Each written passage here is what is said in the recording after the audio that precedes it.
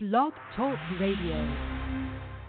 Glamour Fearless, Diabetes Late Night. I think it's so cute, and I think it's so sweet how you let your friends encourage you to try and talk to me. But let me stop you there, oh, before you speak. Now to the I to the no, no, no. My name is no, my sign is no, my number is no. You need to let it go, you need to let it go, need to let it go. Now to the I to the no, no, no. My name is no, my sign is no, my number is no. You need to let it go, you need to let it go, need to let it go. Now to the I to the no, no, no. First you gonna say you ain't running game, thinking I believe in every word. Call me beautiful, so original, telling me I'm not like other girls. I was in my zone before you came along. Now I'm thinking maybe you should go. Blah blah blah. I be like nah to the I to the no no no. All my ladies listen up. If that boy ain't giving up, lick your lips and swing your hips, girl. All you gotta say is my name is no, my sign is no, my number is no. You need to let it go, you need to let it go, need to let it go. Now to the I to the no, no, no. My name is no, my sign is no, my number is no. You need to let it go, you need to let it go, need to let it go. Now to the I to the no, no, no.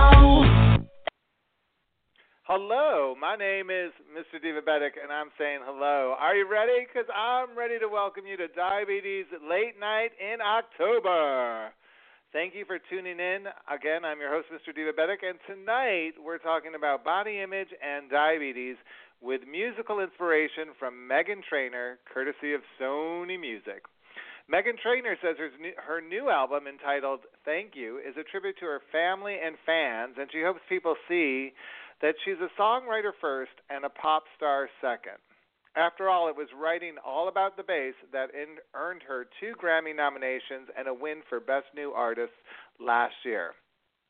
Now, even though she's famous for being all about the bass, Meghan told Entertainment Tonight that she still gets discouraged about comparing herself to other people. She recently filmed a music video, and she admitted she felt insecure and self-conscious appearing next to all the great bodies of the dancers in her video.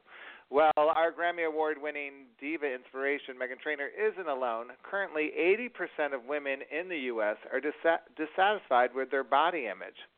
Tonight, we're talking about the impact of what you see in the mirror has on your diabetes self-care.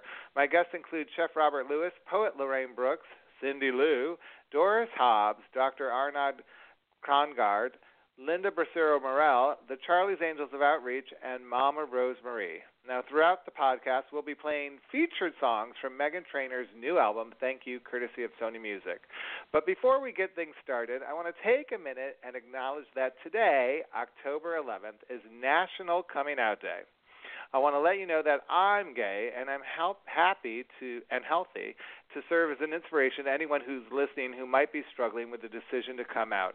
According to the Trevor Project, lesbian, gay, and bisexual youth are 4 times more likely to attempt suicide than their straight peers, and nearly half of all transgender individuals report attempting suicide at one point in their lives. I'm sharing my story to let you know that pushing past the shame and blame and openly acknowledging who you are to your friends and family is truly an expression of self-love. I credit my struggle with my sexuality and acceptance for creating Diabetic. I founded Diabetic, a national nonprofit organization primarily focused on women with diabetes 11 years ago. And since that time, I've been helping hundreds of thousands of women and men living with diabetes to feel better about themselves and their health by accepting who they are.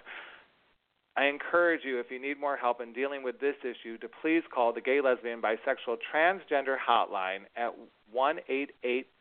1-888-843-4673. 4564. Now, let's take a minute to donate to Divabetic at divabetic.org. Your tax-deductible contributions are greatly appreciated. We're going to get on with the show. Our diva inspiration, Meghan Trainor, experimented with all kinds of different musical sounds on this album, including tropical and Caribbean sounds, which are prominent in this ballad entitled Better, featuring rapper Yo Gotti. Let's take a listen to Better. And I deserve better, better than you. I deserve better, better than you. I deserve better. I deserve it. Tell them what they already know. I deserve better. I deserve it. Tell them what they already know. I deserve better. Welcome back to Diabetes Late Night. I'm your host, Mr. Divabetic. Tonight we're talking about body image and diabetes. Now, according to Refinery magazine, Refinery 29, that's the website, 67% of American women are defined by being plus size, which is sizes 14 and up. Yet, consistently, they're absent in media. If there's only about 2% of these images are seen in the media. And how would that make you feel about your body? Or how would it help you brighten someone else's expectations or thoughts about their own body image? Well, numerous studies have shown that people who have a sense of purpose have a better sense of health and a better relationships and better overall sense of well-being. According to a new book, Love Your Body, Love Your Life by body expert Sarah Maria, she wants people to focus on discovering the greater purpose in their lives by writing their own mission statement. Well, since writing seems to come so easily to my first guest, I'm dying to find out what her mission is. Please welcome Lorraine Brooks. Hi, Lorraine. Hi, Max. How are you tonight? I'm very well. How are you? Good. Hey, congratulations on doing a great job on last month's Suspect Boulevard, our mystery podcast. You played the narrator, and you were fantastic, as always. Well, thank you. It was a lot of fun, as always, and I'm looking forward to the next murder mystery for 2017. I hear it's going to happen at the Mermaid Parade in Coney Island. And later on, I'm going to be talking all about Nathan's Famous Hot Dogs with Chef Robert Lewis. But you know, we're going to be hot dogs. Yes, good. Yeah, he's going to tell. He said he might be able to share a recipe on how to make healthy pigs in the blanket if that's something on everyone's party menus for the fall. But you know, you and I, right before that mystery podcast, were talking about body image, and specifically, we dealt with this topic a couple months ago. However, tonight we want to kind of talk about it from how other people might view our body image. And in that conversation you had, that kind of inspired me to want to revisit the topic and do tonight's show. We were talking about how our healthcare providers might look at us. And I was wondering if you wanted to share a little bit about that. Yeah, you know, I remember that conversation, and I sometimes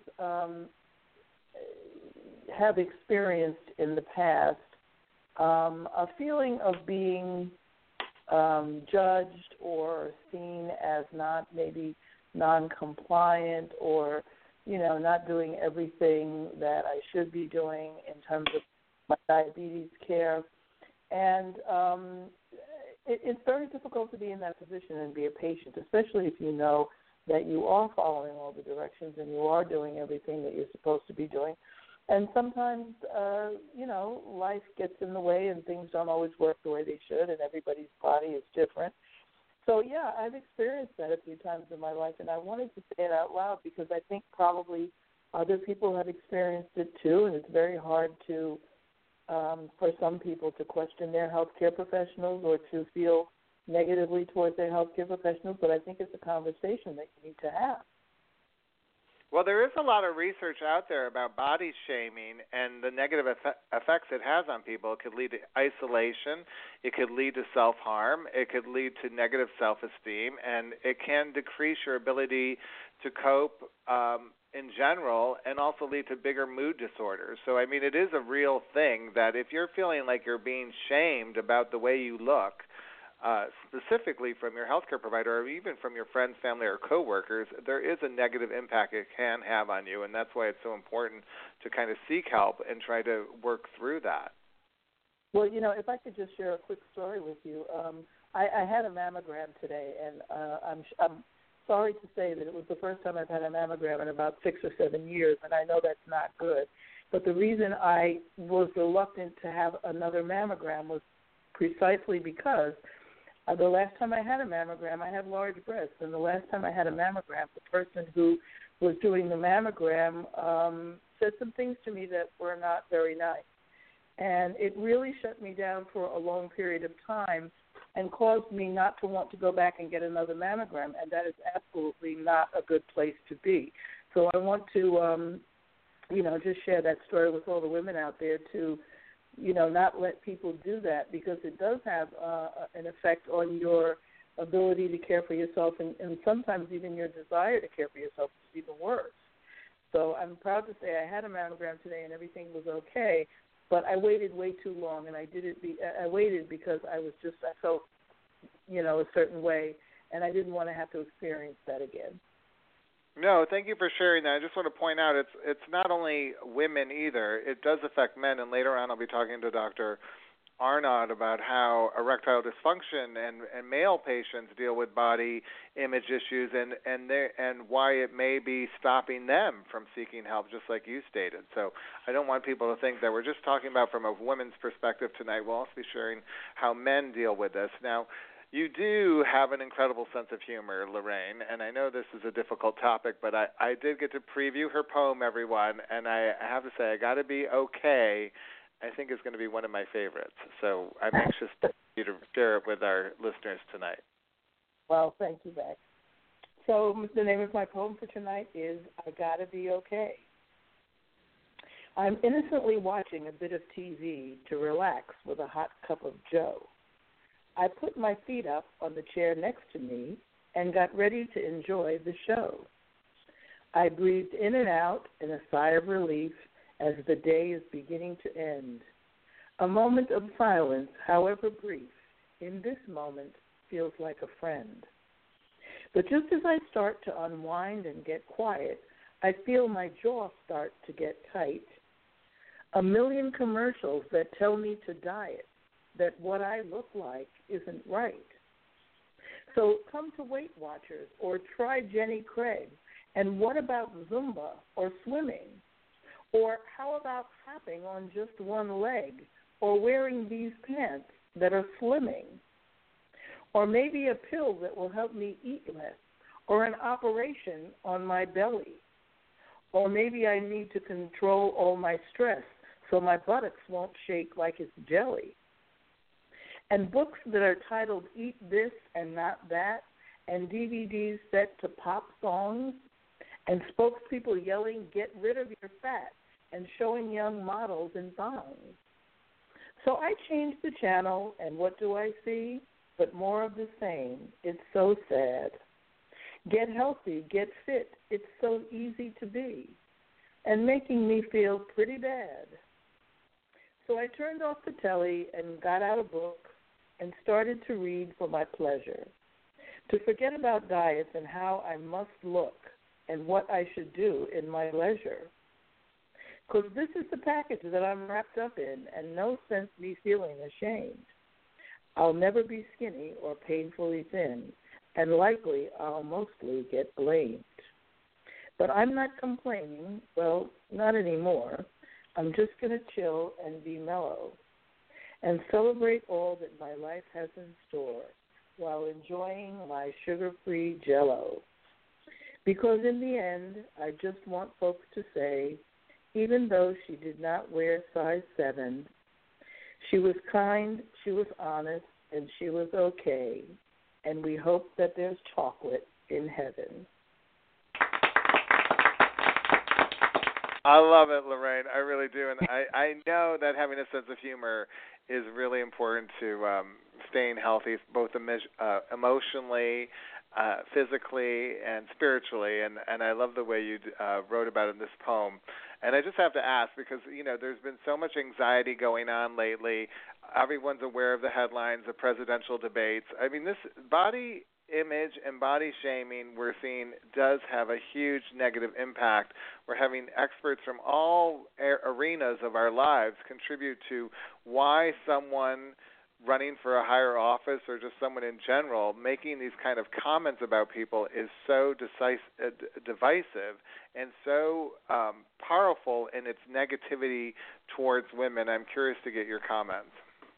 Well, I mean, I think, unfortunately, I think that the things that are being said are simply being said out loud, but a lot of people have been thinking them to themselves, and I think that's the unfortunate thing, is, the genie is out of the bottle, and it's something that a lot of women experience on a daily basis, being thought of in a particular way or seen a particular way or having their body touched in a particular way or spoken about in a particular way, and a lot of people believe that that's okay.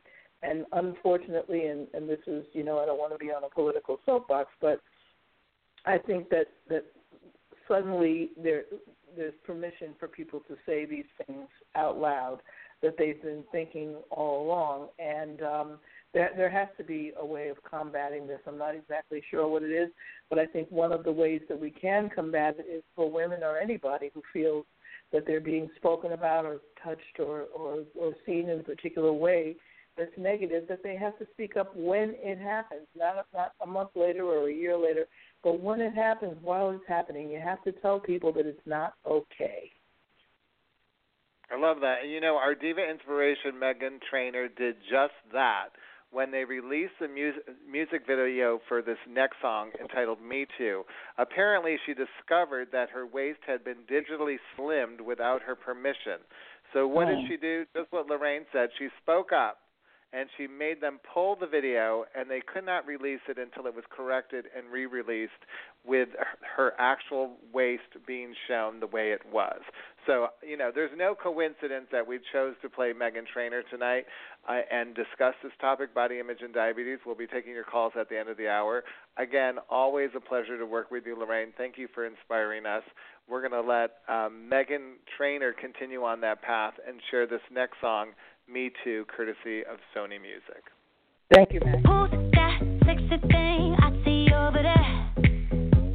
That's me, standing in the mirror. What's that icy thing hanging around my neck? That's gold.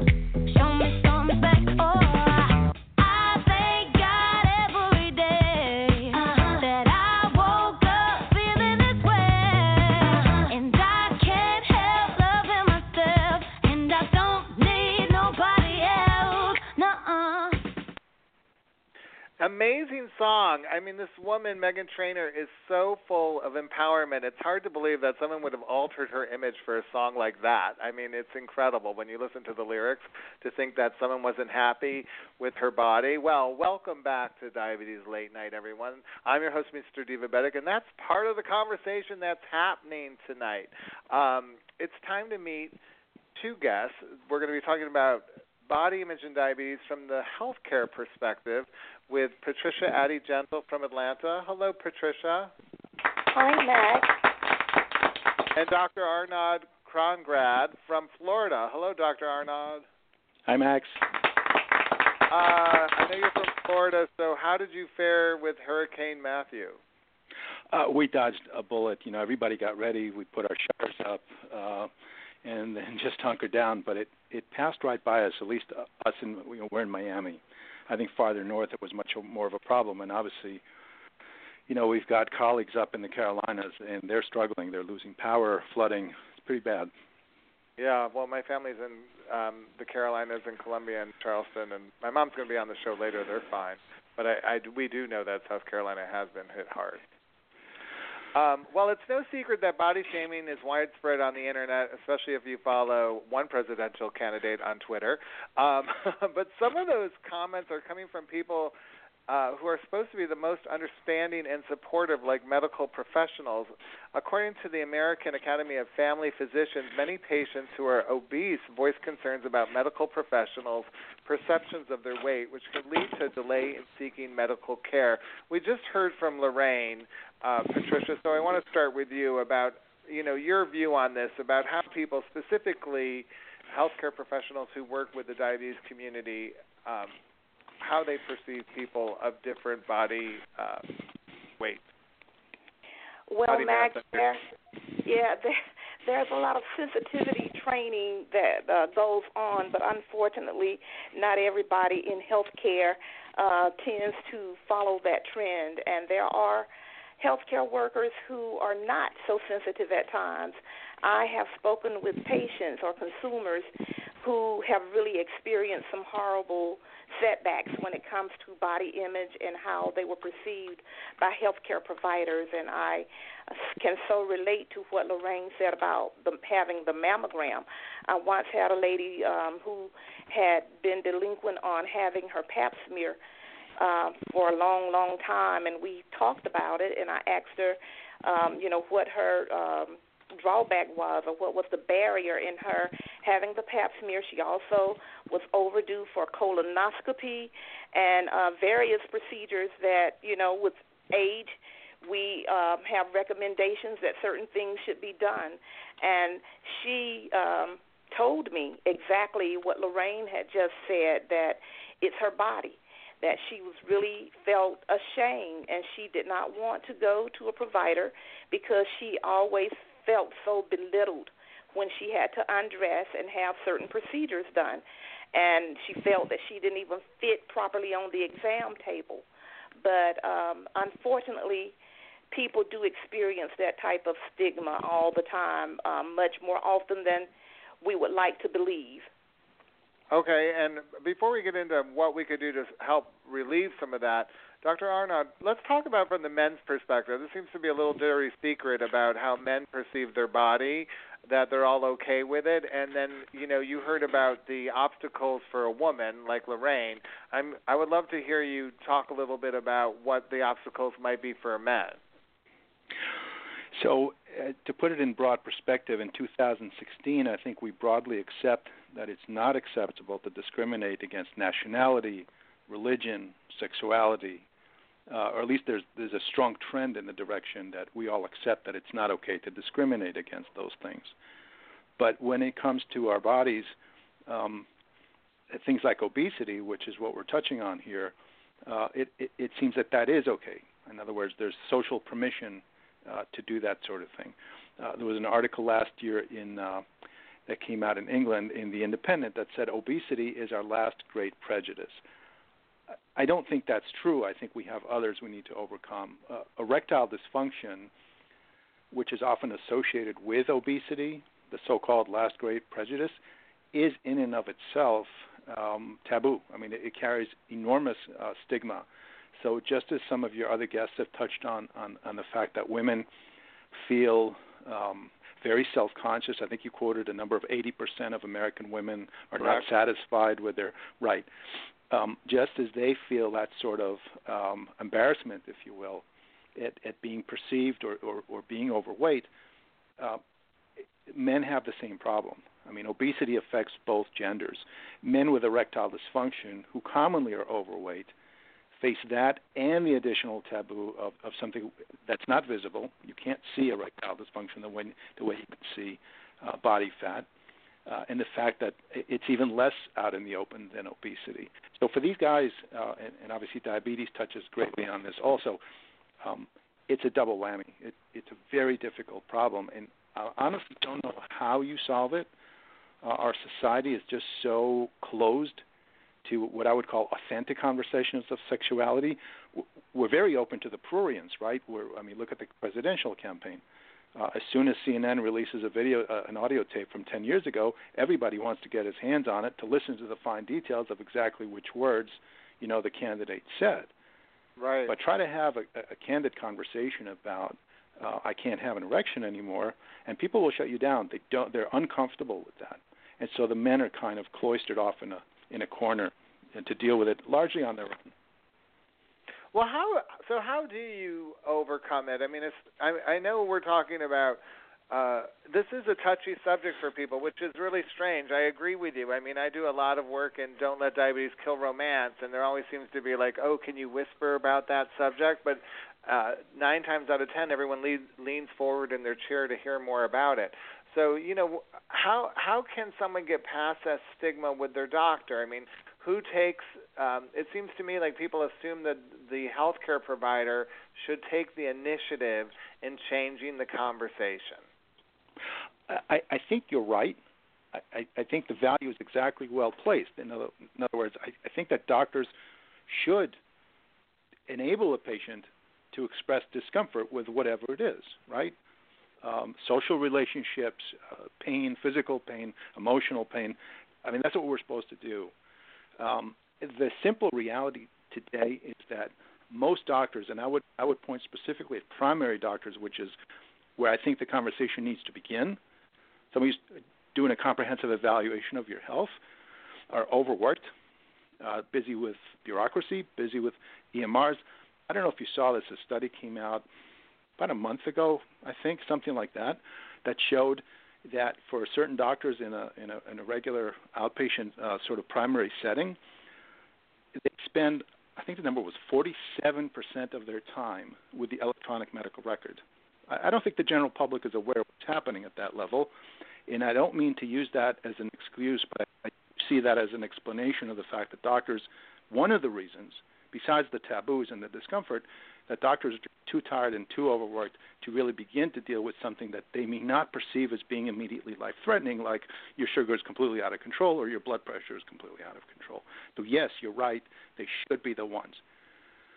Given the circumstances. Well, and Patricia, I want to ask you to get back in the conversation. I was looking at Twitter users worldwide came together to share their experiences about tweeting solidarity in a hashtag called Fat Side Stories, and one of them, Amanda, said, every doctor's visit always starts with a weight loss discussion and ends with a pamphlet on bariatric surgery, which, goes to the point, like she doesn't even want to come, Amanda doesn't even want to go to the doctor's office to check her blood sugars or have someone do an A1C test on her because of this. So what's going on? And like when you go to an AADE meeting, what are they talking about? I mean, do the certified diabetes educators ever kind of rally around this topic and make some discussion and make some point to kind of change what's going on, that every person with type 2 diabetes is obviously should be sold on a new diet fad? I mean, it's just alarming to me. Well, the concentration amongst most educators is how do we change behavior, and how do we, come to a conversation that will motivate a person to change behavior. And so lifestyle changes are primarily what we concentrate on. It's pretty much eating more balanced meals and, of course, increasing activity. But there is conversation about bariatric surgery, and it just depends on what your focus is or what your particular practice is concentrating on at that particular time, I would suppose. But for me, I have always tended to prefer lifestyle changes. Sometimes it's thought that there is something that's needed that's a little more drastic in certain cases where maybe a person is considered to be morbidly obese. But just in general, weight loss, we discuss the lifestyle changes that can be very small steps that lead towards big rewards. All right, so then let's turn the tables quickly.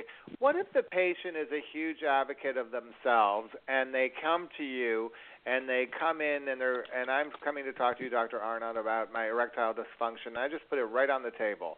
This isn't about my weight. This is about helping me with my erection. Is that going to move the conversation forward, or are you going to backtrack and kind of cover what I just asked you not to? Well, it depends. If you're talking about a situation of, let's say, a new diagnosis or a new complaint, I think it would be inappropriate to completely bypass the possible role of psychosocial and all kinds of factors in causing the erectile dysfunction. So, for example, again, I'm making the assumption that you're talking about a first complaint. It's not something we've been talking about together for 5 years, okay? Sure. Okay. It's my responsibility to be sure that you understand that some things that you're doing may be predisposing you, especially since some of those things can be reversible. For example, men complain about erectile dysfunction when they're exhausted. It has nothing to do with obesity. They're just working too hard, not getting enough sleep, that sort of thing. It turns out that when you send them on vacation, the erections return. Not in all cases, but in some cases, there are things happening that are easy to reverse. Okay, you certainly want to be sure that the patient understands that before he goes off and has surgery. You know, whether it's weight loss surgery or penile implant surgery or any kind of surgery, right? So I may not bypass it. I may stop right there and say, you know what, I just want to be sure that you understand that there's maybe a cause and effect relationship between those two things, and then go from there. I love it. All right, and you, Patricia, final thoughts on this. If we turn the tables and the patient becomes the advocate and really wants to take their weight or their BMI off the table, so to speak, and get to the root of the diabetes, how do you react to that? How do educators receive a patient like that? In my opinion, the management of care centers around the patient. And my philosophy is to conduct business in a consumer-centric manner. So whatever the patient's focus is, if it's not something that's detrimental, then that's the focus that I try to follow and help that person achieve. And if necessary, we help them to find, we want them to be their advocate. So we help them to find a primary care provider or a different provider who is going to allow them to take that lead and have a consumer-centric approach. Great. All right. Well, thank you both for being on the show tonight. Patricia, later on we're going to be playing some games with our special diva of the hour, Doris Hobbs, so stick around for that. Dr. Arnard, thank you again for joining us and giving us the male perspective on body image and diabetes. Our next song by our diva inspiration, Meghan Trainor, wrote about a heartbreak she actually experienced at the age of 18. She said it was one of the most personal songs she's ever written. Let's take a listen to Just a Friend to You. When you say I'm just a friend to you, 'cause friends don't do the things we do. Everybody knows you love me too. Trying to be careful with the words I use. I say it 'cause I'm dying to. I'm so much more than just a friend to you. All right, we're back with Diabetes Late Night. I'm your host, Mr. Diabetic, and today we're talking about body image and diabetes. Now, for many of us, that topic involves a relationship with food. My next guest is a happy diabetic, a.k.a. Chef Robert Lewis. Please welcome him to the show. Hello, Chef Robert. Hey, Max, how are you? I'm great. You were just in San Diego at the Taking Control of Your Diabetes event. Tell everyone about this wonderful outreach event. I've been there too, and I'd love to share their message with our community. Yeah, I mean, it's a great event that focuses on bringing the message of living with diabetes to the average person. You know, a lot of great people there, a lot of great doctors and endocrinologists and professionals, but the emphasis is really on how to bring that message in a way that speaks directly to the consumer in a non-doctor slide way, right? So very basic, very simple, hands-on, face-to-face, real world, people with living with diabetes like myself, helping people improve the way they live. So it's a great event, about 2,000 people there. It was fabulous. I kind of call it my thunder show. So I'd like to bring a little thunder to people. I love it. All right, so we are talking about body image and diabetes, and I'd love to get a male perspective on it, especially with living with diabetes. You've been living with type 2 diabetes for about, 15 years? Yeah, matter of fact, Max, I was just thinking about that. It's been almost 19 now. Wow, and you've been happy and healthy. Well, yeah, I mean, I have been for the most part, but there were moments, and there are moments where I'm, a little discouraged because maybe I'm not eating the way I should, and I'm gaining a little weight, and I just, it's a roller coaster, right? But every day better than the one before it is the way I like to look at it. So, someone told me one time, they explained to me why a rear view mirror is smaller than a windshield is because it's not about where we've been, it's about where we're going. So I really try to focus on where we're going. I love that, but this is wonderful to talk to you about it because you are a professional chef, so you're around food all the time. So if your body image stems a little bit from your weight, I mean, how do you deal with that? And I know a lot of our listeners also enjoy food, work within the food industry. So how do you manage that? I really try to look at the foods that I eat like it's not the last meal I'm ever going to have on this planet. And especially going into the holiday season, a lot of people look at that. So I really try to take baby steps. I really try to balance out the foods that I eat and I love, like chocolate and things like that. But for me, it's a matter of just pacing myself and just really exercising as much self-control as I can. But listen, Max, you know as well as I do that sometimes can be very difficult to do. Absolutely. So tonight we were going to talk about hot dogs because I know it's the end of the summer and it's fall, everyone, but next year's Murder Mystery is going to be set at the Mermaid Parade in Coney Island, which is one of the biggest art parades in the country. And also Coney Island is the home of Nathan's Hot Dogs, which they happen to have the world's most famous hot dog eating contest. So hot dogs are something on people's menu. Holidays are definitely on everyone's schedule. There's going to be a little bit of a chance of indulgence, and I'm curious to know how you would help me navigate through both of these challenges. The poor hot dog, this poor thing gets a terrible, horrible rap, right? It gets a bad rap. Let's just be honest. So what I like to think about is, for me, I try to find a really great hot dog. One that is about 200 calories or less, 5 grams of saturated fat, low sodium as I can, and I like the all-beef Hebrew National style kosher type hot dogs. But listen, a hot dog is a hot dog. So what I try to focus on is the toppings, right? So I'm thinking about if you're going to make hot dog healthy, why not try to figure out some toppings that are healthier, like shredded cucumbers, which are, low in calories and have high in vitamin C and potassium, or, maybe a low sodium chili that has lots of fiber and protein, or white beans that's high in fiber and protein, fresh herbs, dill, cilantro, those kinds of things. So I like to focus on creating themed dogs, right? Like a West Coast dog with avocado, sprouts, maybe some shredded cucumbers, baby spinach, and a little yellow mustard, maybe some chopped fresh basil.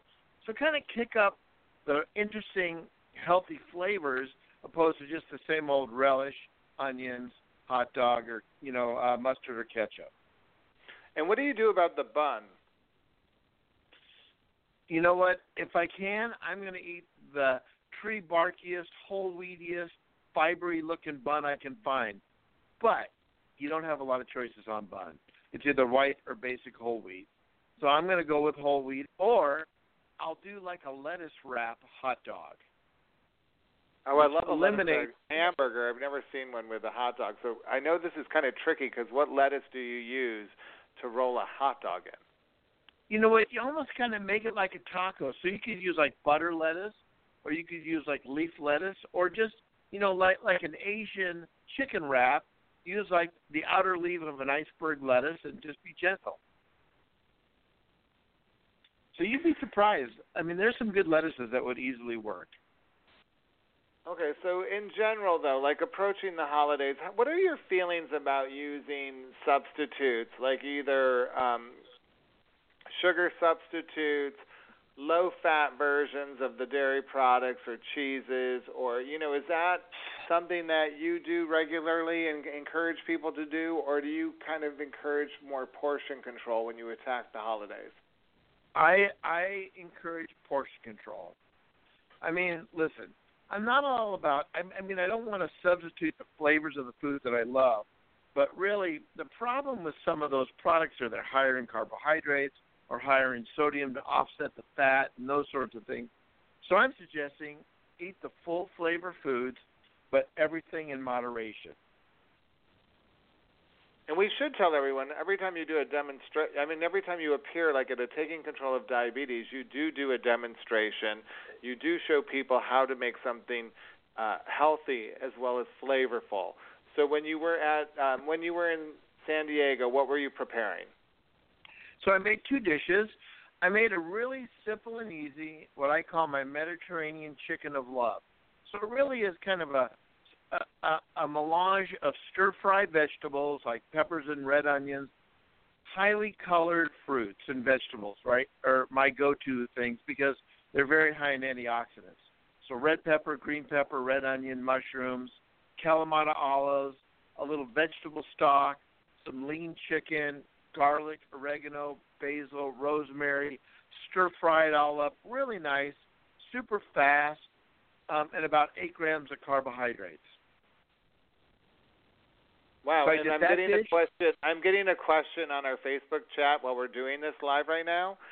Yes. Someone's asked, this is completely unrelated, but this woman, I believe her name is Beverly, has he ever cooked with spaghetti squash? Because I heard it's low carbs, and I'm really terrified of what that would mean to eat. Yeah, that's a great question. That's about as honest as it gets. I love spaghetti squash. And was that Barb, Max? Is that who you said that was? Beverly.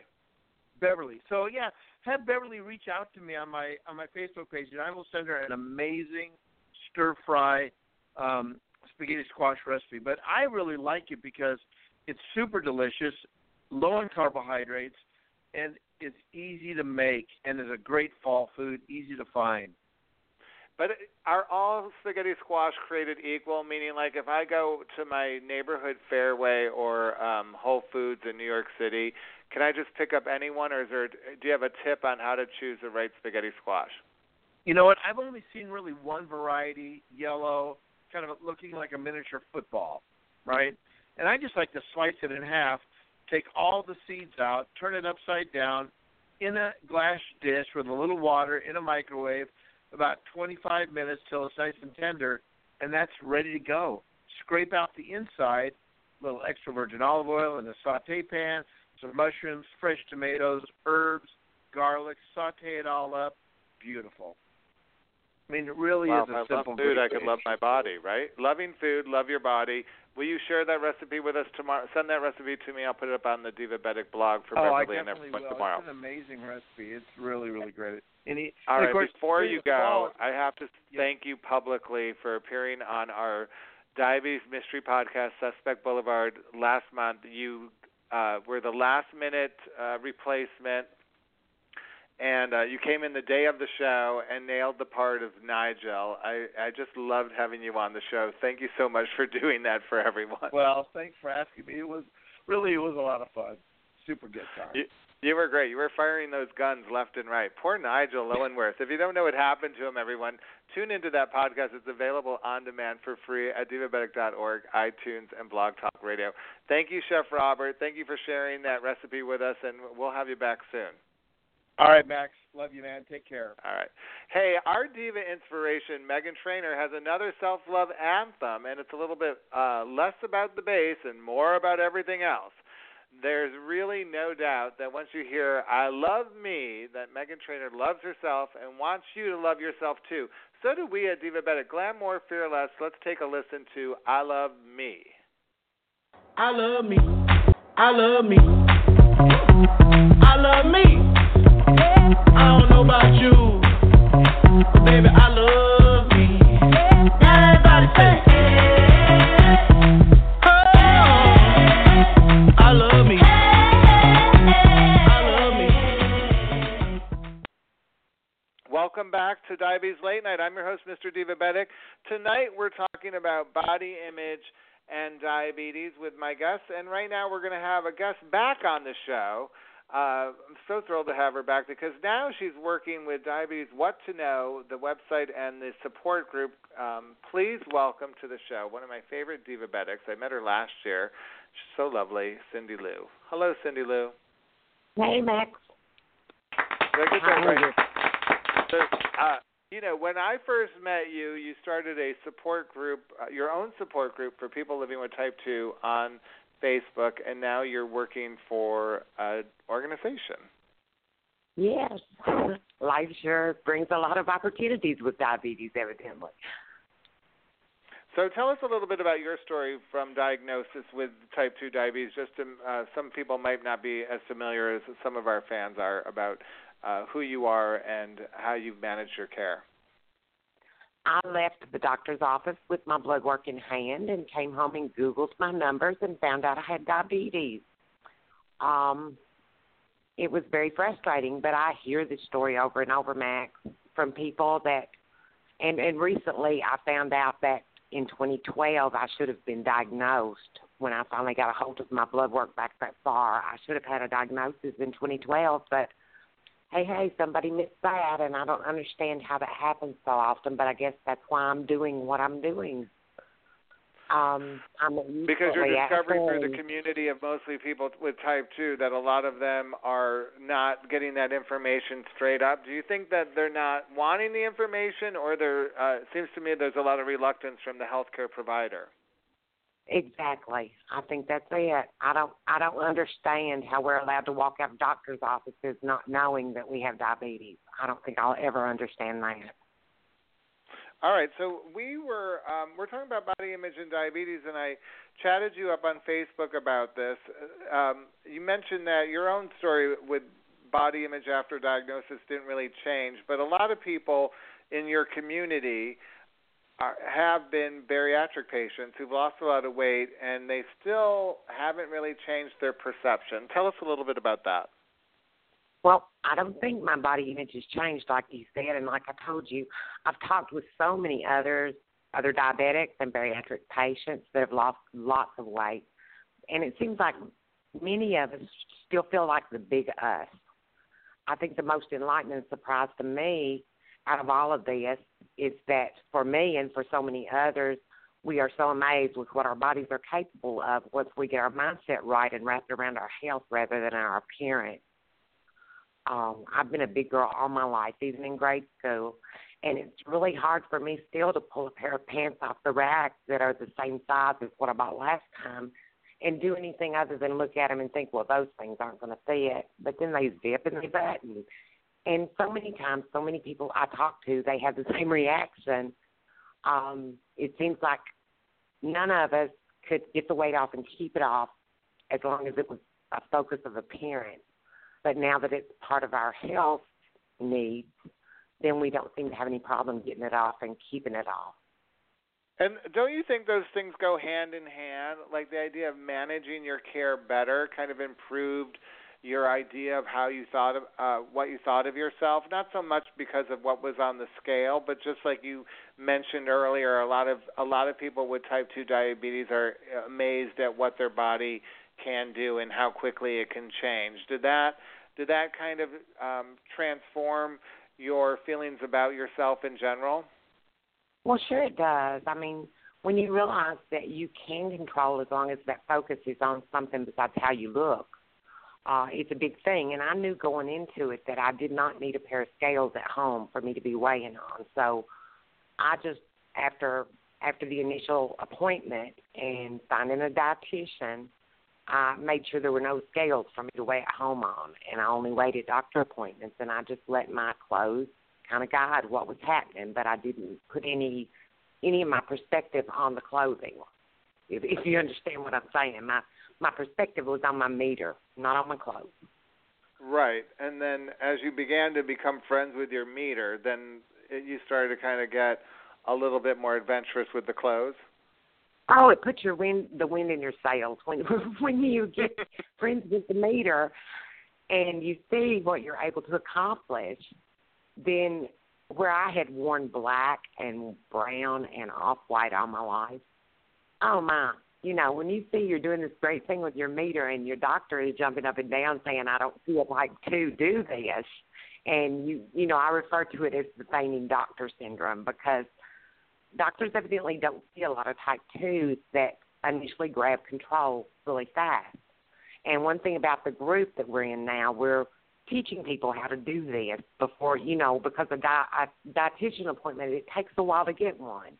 And so we're showing them ahead of the dietitian appointment what they need to know and what they need to do to begin to gain control. And I get to watch all these people light up just like I did, and I'm talking to them about, hey, girl, your world's going to be polka dots and red, I love it. Pretty cool. I want you to stick around because we have another diva coming up. But before we go, what's one of the things that you've seen the light bulb go off on people when they find out who were in your situation? Like, what's something that you commonly have told someone living with type 2 who's been newly diagnosed or struggling with their numbers that you suddenly see them take the road turns for them for the better? Well, my first comment to them is, see, what I told you on the beginning is true. I tell people that what I thought was a death sentence when I was diagnosed has turned out to be the greatest blessing in my life because I'm healthier now than I have been in years. And to see them share that same train of thought when they get their numbers down to normal, you see it over and over and over. It's like I thought this was a death sentence, but it's not. I'm in better shape than I've been in my whole life. And, they're so thankful for that. They're so thankful to everyone who has helped them, just like I'm thankful to you. Well, and I'm thankful for you for sharing that. Now, please stick around because Doris Hobbs might need your help when we play some games with her. So coming up, we're going to meet our diva in the spotlight tonight, Doris Hobbs, who's a glamorous diva. She loves vintage. She's a model. She's an author. But first, we're going to hear another Meghan Trainor song. This one features Lunch Money Lewis. Let's listen to I Won't Let You Down, courtesy of SONY Music. So from this day on, I won't let you down. I'm gonna right my wrongs. I'ma make you proud. 'Cause I made my mistakes, probably more than I can count. So from this day on, I won't let you down. That could be a theme song at Diabetic. I might have to play that when I go to the Diabetic Club coming this month. I'll be there in Philadelphia at the Thomas Jefferson University Hospital on October 20th. Then I'll be coming back on October 22nd to do 2 programs in 1 month. Hey, they're both free, and you could register for these free programs at divabetic.org or check out the Thomas Jefferson Hospital website in Philadelphia to find out more information. Well, it's time to meet our fabulous diva of the moment. I'm welcoming you back to Diabetes Late Night, letting you know I'm your host, Mr. Diabetic, and I'm glad to roll out the red carpet tonight for a glamorous diva living with type 1 diabetes. Please welcome Doris Hobbs. Hello, Doris. Hi, how are you? I'm wonderful, and I'm glad you could join us tonight. I really want our audience to meet you. You know, we're talking about body image and diabetes. I mentioned quickly that you are an author, but you're also a model, and you love vintage glamour from the 40s. So tell us a little bit about your diabetes story, starting with diagnosis, and how some of the glamorous side of life has helped you along the way. Oh, it's been a long journey of self-growth, I'll tell you that. So on October 22nd of 2014, I found my life carrying not only a new purpose, but a new lifestyle as a type 1 diabetic. Until July of this year, I didn't want to share it publicly nor wear it as a sympathy card. When I was doing my fashion blog, richandlovefashion.com, I hid it for a while, because I didn't want people to not see the vintage anymore and see a diabetic. I wanted them to still see that 1940s glamour. So I kept it very quiet. But then something just kind of hit me, and I said to myself, I have a story, and I'm telling the story of all these other women that wore the garments before me. And I should be proud of this and share it as well. So in July, as you saw, you already read my blog post about it, and I shared my story, and I had so many people come out and encourage me, support me, and tell me that they were diabetics too. Even past, clients that I've worked with have came forward and said, yeah, I'm a diabetic, I'm type 2, I'm type 1. And it was just one of the best things I could have ever done, and I wish I would have done it sooner. And I just believe that you have to be authentic. I'm all about being authentic and having a level of gratitude and knowing that there's glamour that's going to come and get you. So, because that secret, holding on to that, Doris, can have a real negative impact. I mean, not letting people know your diagnosis, not showing them where your supplies are, not alerting to them how to help you if you're having a high or low, really puts the whole responsibility on you, right? I mean, there has to be a little bit of fear around that, as well as the idea that the invincibility that I'll be able to manage it, that you have to overcome in order to kind of do just what you're saying. Yeah, it was just one of those things where I was so stubborn, and I didn't want to admit it in a way. I mean, it might be kind of bad to say that, but I didn't want to admit it because, I'm going to be 35 next month, and this happened a few years ago, and it's still new to me. But I was just like, in the beginning, I was like, why me? But I remember going to bed after I was diagnosed. The next day I went, was going to bed, and I woke up, and I said, okay, I got two options here. Option one, I can just deal with this, face it, make the best version of me, go on a journey of self-growth, become the best woman, build my character, and just basically live life to its fullest. Or I could sit here, cry and whine about it, and have the sympathy card. And I just woke up and I said, no, I'm going to have the courage. I'm going to beat this, and I'm not going to live with it. It's going to live with me, and I'm going to tell it what it's going to do. And I just went out with that empowerment and that way of thinking, and a few days later, I was on location for a photo shoot. Still new to the whole insulin thing, just so out of it, but I went out on location, and I just did it, and I felt so empowered. It was just amazing, and ever since, I've been just learning much more holistic things with diabetes and trying to be as holistic, and even attempting the paleo diet. I've just been doing cardio workouts, 4:30 in the morning. I know it's kind of early, but that's the best time. I see a huge number drop when I'm working out early in the morning. So I just do all these different things that not only motivate me, but when I tell that to other people, they get inspired. Like, if it's working for you, maybe it could work for me. And I'm like, yes, it can work for you. So, absolutely. Well, I want to talk a little bit about body image and diabetes. Obviously, you mentioned it earlier. You're a style blogger. You have Rich in Love with Fashion is the name of your blog. You're also a model. That industry is rampant with negative reinforcement for body image. So what's your perspective on it? Because earlier in the show, we were talking about how 80% of all women don't have a positive opinion about their body.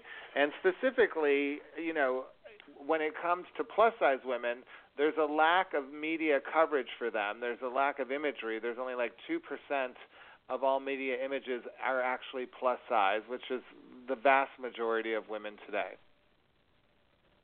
Well, I would have to say I've always been, I've always had a European trait to me. I've always been, skinny most of my life, and I've always, eaten pretty healthy and stuff. But, in the whole modeling industry, I definitely see how it could be tougher for women that are a little larger. But in the whole rim of it, you have to be authentic, and you have to be proud of who you are. And there's a lot of women that are not skinny that have traits that I wish I had, maybe they have better cheekbones, or their hair is better, or, just different things about them that I'm like, wow, I wish I had that. To be honest, I wish I had a bigger chest. But, that just comes with being really skinny. You don't have a big chest. But, there's other things that women have that I wish I had too. And I feel like it's just, you have to be authentic in your own self, where you're proud of who you are and what you're doing. And it shouldn't really matter what the critics say, because there's always going to be someone that's always going to say something negative. I have people that say negative things about me too, that I'm too skinny. But I'm just on a total, I have to be healthy for diabetes, because I see the positive side of it, and I still eat, but I just don't eat a lot of carbs anymore. So, it's just, I think it's just having to be proud of who you are and just make the best version of who you are and not worry about what other people are going to say. Well, in preparation for the show, I went to see the new off-Broadway play Stuffed by comedian Lisa Lampanelli, and it's about five different women and their relationships to their body. And one of them was the underweight woman who actually stated in the show that no one really ever listens to her issues around her body image based on being underweight, since most people just seem to deflect that and think it's just great. So go explain a little bit more of your perspective, because I do think that we don't really take the time to acknowledge it. We just assume that, oh, you're skinny, you have no complaints, and go on. And I'm just curious to know, like, did you get a lot of negative were there negative messages being sent to you from as you were growing up around that? How did you handle it? Well, no, mostly when I was growing up, I got teased for my red hair. That's what I got teased for the most, not about, like, being skinny. But I think for me it was, like, height. I was always kind of, like, criticized for my height because I was really tall growing up. But I also think the worst for me for my weight was when I was before being diagnosed, because I went through about 8 to 9 months walking around with diabetes, not even knowing it. And my value of my life was zero. I had no energy.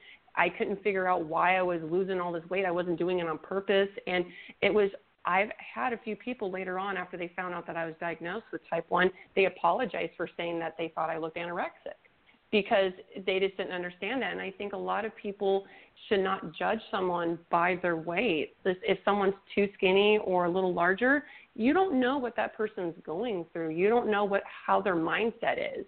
They might be super stressed, and maybe that leads them to do something, or maybe they're self-conscious, and maybe that leads them to not eat enough. You just don't know, and I think people need to know the story, and I think it all goes down to what your story is. And I don't think people want to know people's stories, and I think that's sad, because we all have a story, we all have a why we do what we do, why we do our rituals, why we, do the things, say the things we do. And I don't think enough people give that thought. They just instantly judge. Well, you're heavier, so you eat a lot, or you're skinny, so you're anorexic. And they don't give that chance to someone to say, okay, they're really skinny. Maybe they have a thyroid problem, or maybe they are sick, or maybe they're really super healthy. Yeah, right. They're undiagnosed. Yeah. So true. Yeah.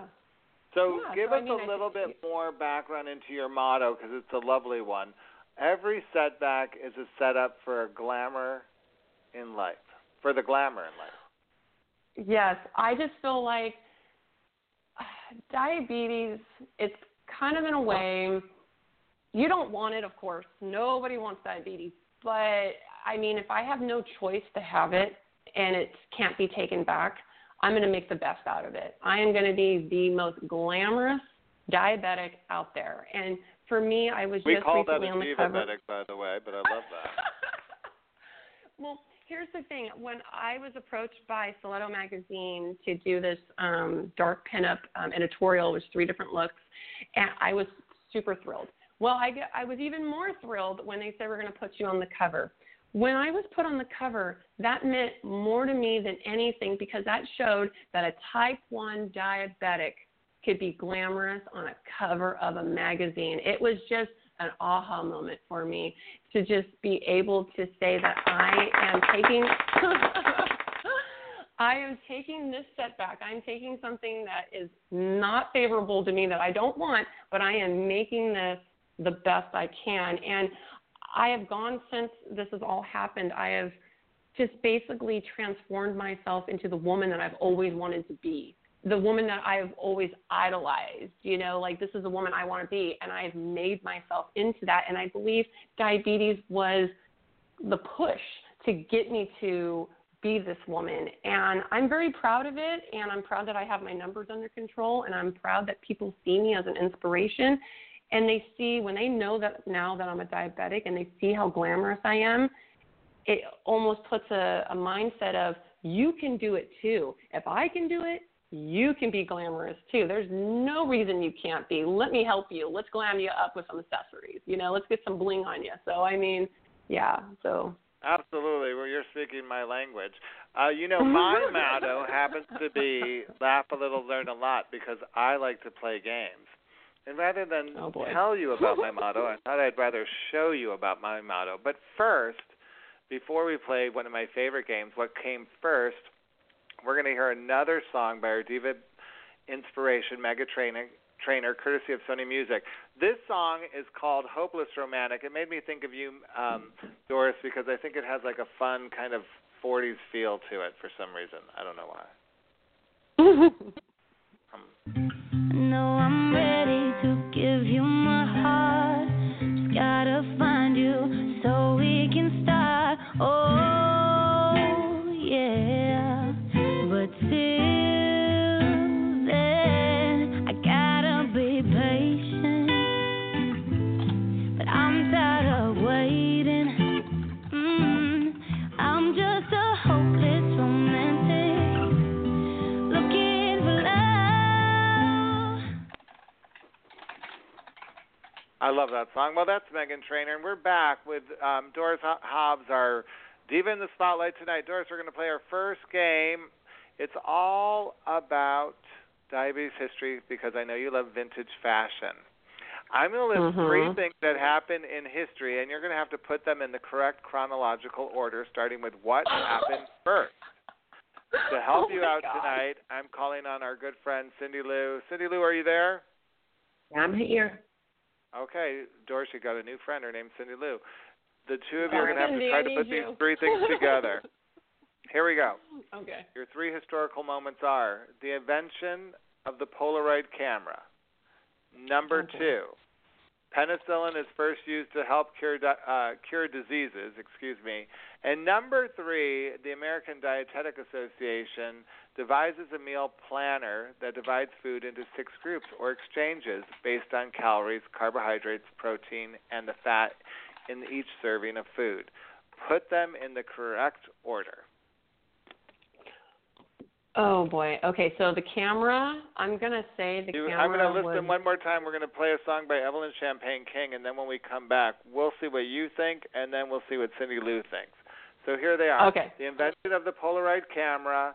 Penicillin is first used to help cure diseases. And the third one is the American Dietetic Association devises a meal planner that divides food into 6 groups or exchanges. In the meantime, while Doris and Cindy Lou are in our side container over to the right, the think tank, we'll play a song from Evelyn Champagne King from our Angry Show last month. I love the song. I think it's perfect for the moment. It's time for you to decide. All I want you to do is make your mind. It's a matter of time. Oh, baby.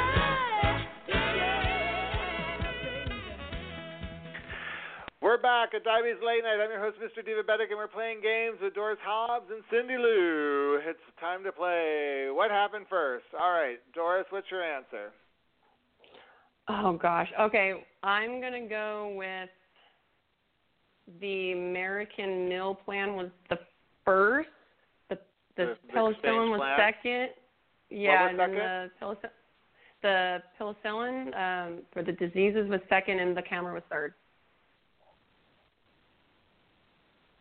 Okay. Cindy Lou. I'm saying penicillin was first, but the Polaroid camera was then the Polaroid camera.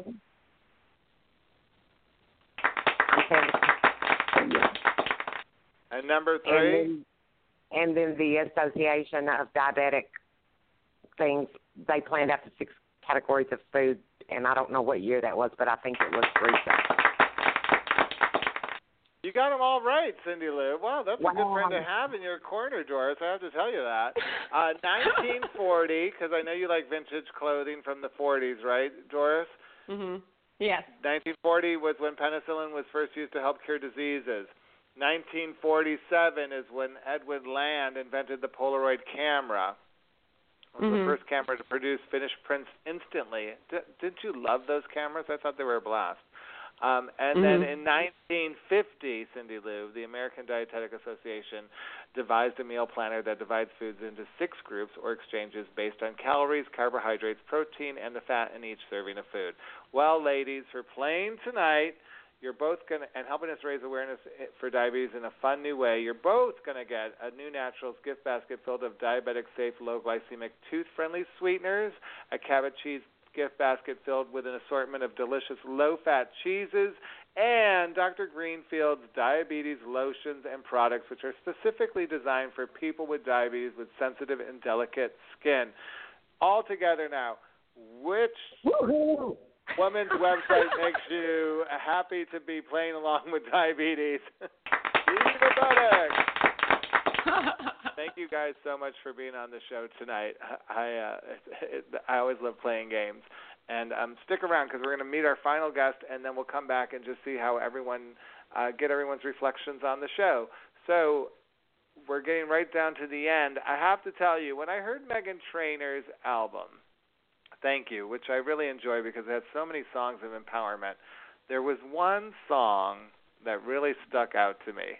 And I had to have this show be about it because I wanted to salute the one person in my life, like Meghan Trainor does in this song, that I'm so fortunate to have in my life. So let's take a listen to Mom, courtesy of SONY Music. You might have a mom, she might be the bomb, but ain't nobody got a mom like mine. Her love till the end, she's my best friend. Ain't nobody got a mom like mine. She's my world, she's my heart, and there's no denying I'm her girl, no matter what. Even when I'm lying, she loving me, loving me, loving me, loving me, love. She loves me like nobody else. I'm telling you, telling you, telling you, telling you all. She taught me how to love myself. All right, everybody, you're listening to Diabetes Late Night. It's time to meet my mom. Please welcome Mama Rosemarie. Hi, Mom. Hi. Thank you for the song. That was so neat. Cute song, right? Yes, thank you. Well, you've been a part of the podcast now since I think the third show we did 6 years ago. Coming in every month. It's always so much fun to have you on the show. Last month, once again, in our Diabetes Mystery podcast, you somehow saved the day for me. I don't know how you find out that I'm in trouble, but you always come to my rescue to help me out. Tell everyone, what's it like to be part of that mystery podcast for you? Oh, I love it. I think it's so great.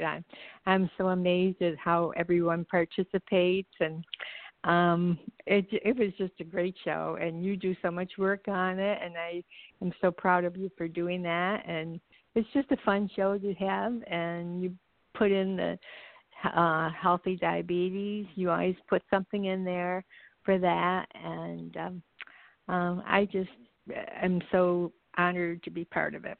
Thank you. Well, thank you. And, for people listening, we never really talk about how that show happens, but usually I work on the script. I send it to a bunch of people to get their edits. Lorraine writes a lot of her parts. Sometimes other people write their parts. Sometimes I write their parts for them. You and I, though, Mom, when we came to writing your part, you and I kind of talked through it several times because you have we're not going to give it away because some people might, hopefully they'll come and tune into it. It's still available on demand. You had a key role in this murder mystery in helping us solve it, as well as kind of confront the killer.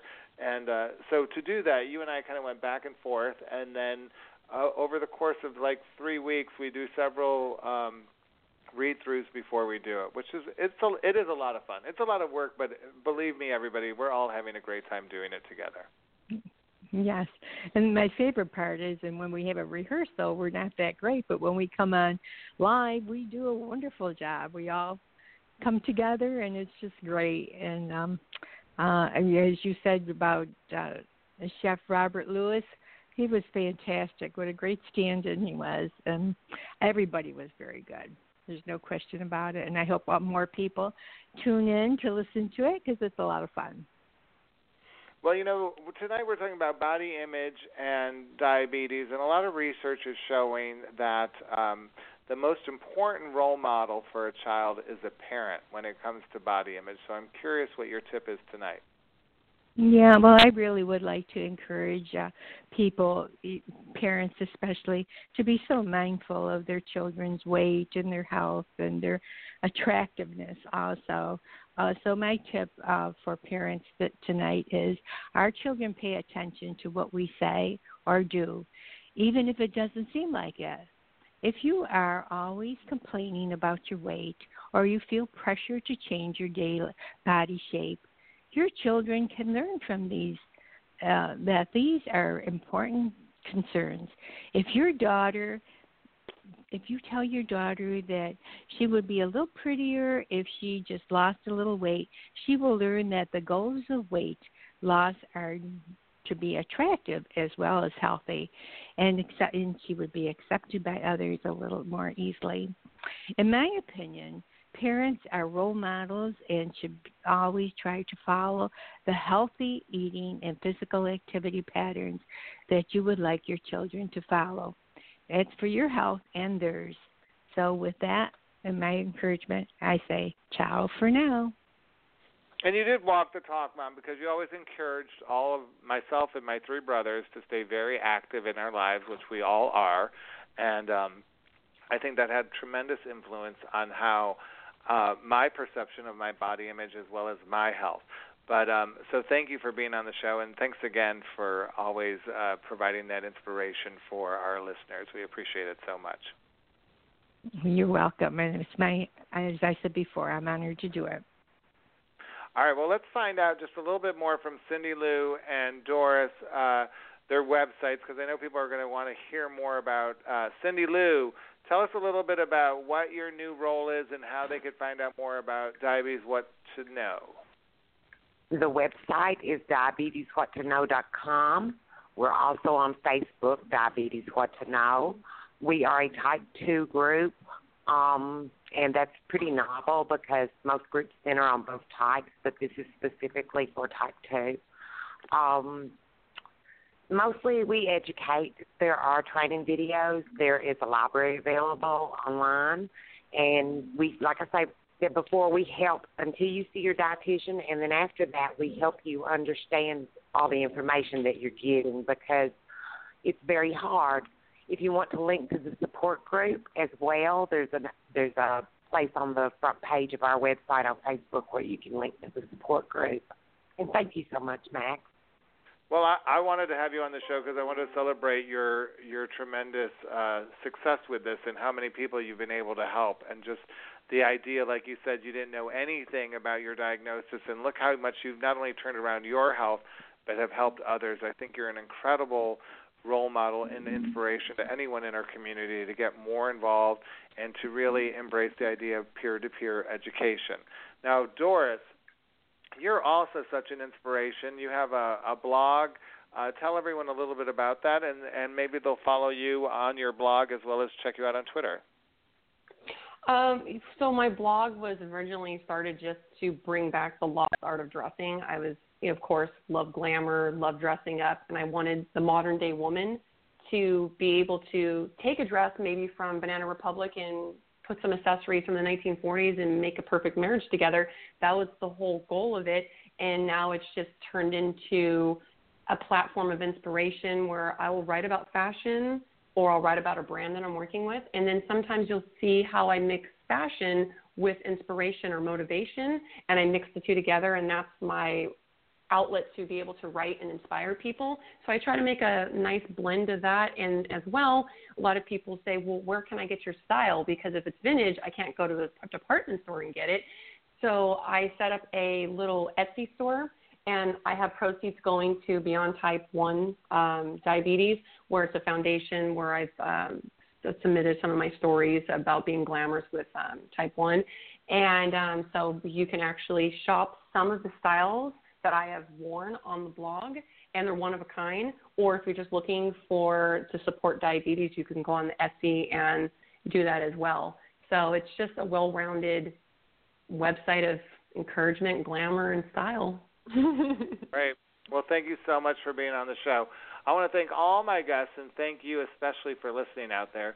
Please subscribe to our Divabetic e-newsletter at divabetic.org. Visit our Divabetic Facebook pages and videos on Mr. Divabetic's YouTube channel. Plus, we're getting ready to relaunch our new website in the next month, all in time for National Diabetes Awareness Month. Plenty of chances to see me live in Philadelphia at the Thomas Jefferson University Hospital. I'll be at Thomas Jefferson on Thursday, October 20th, and then again on Saturday, October 22nd.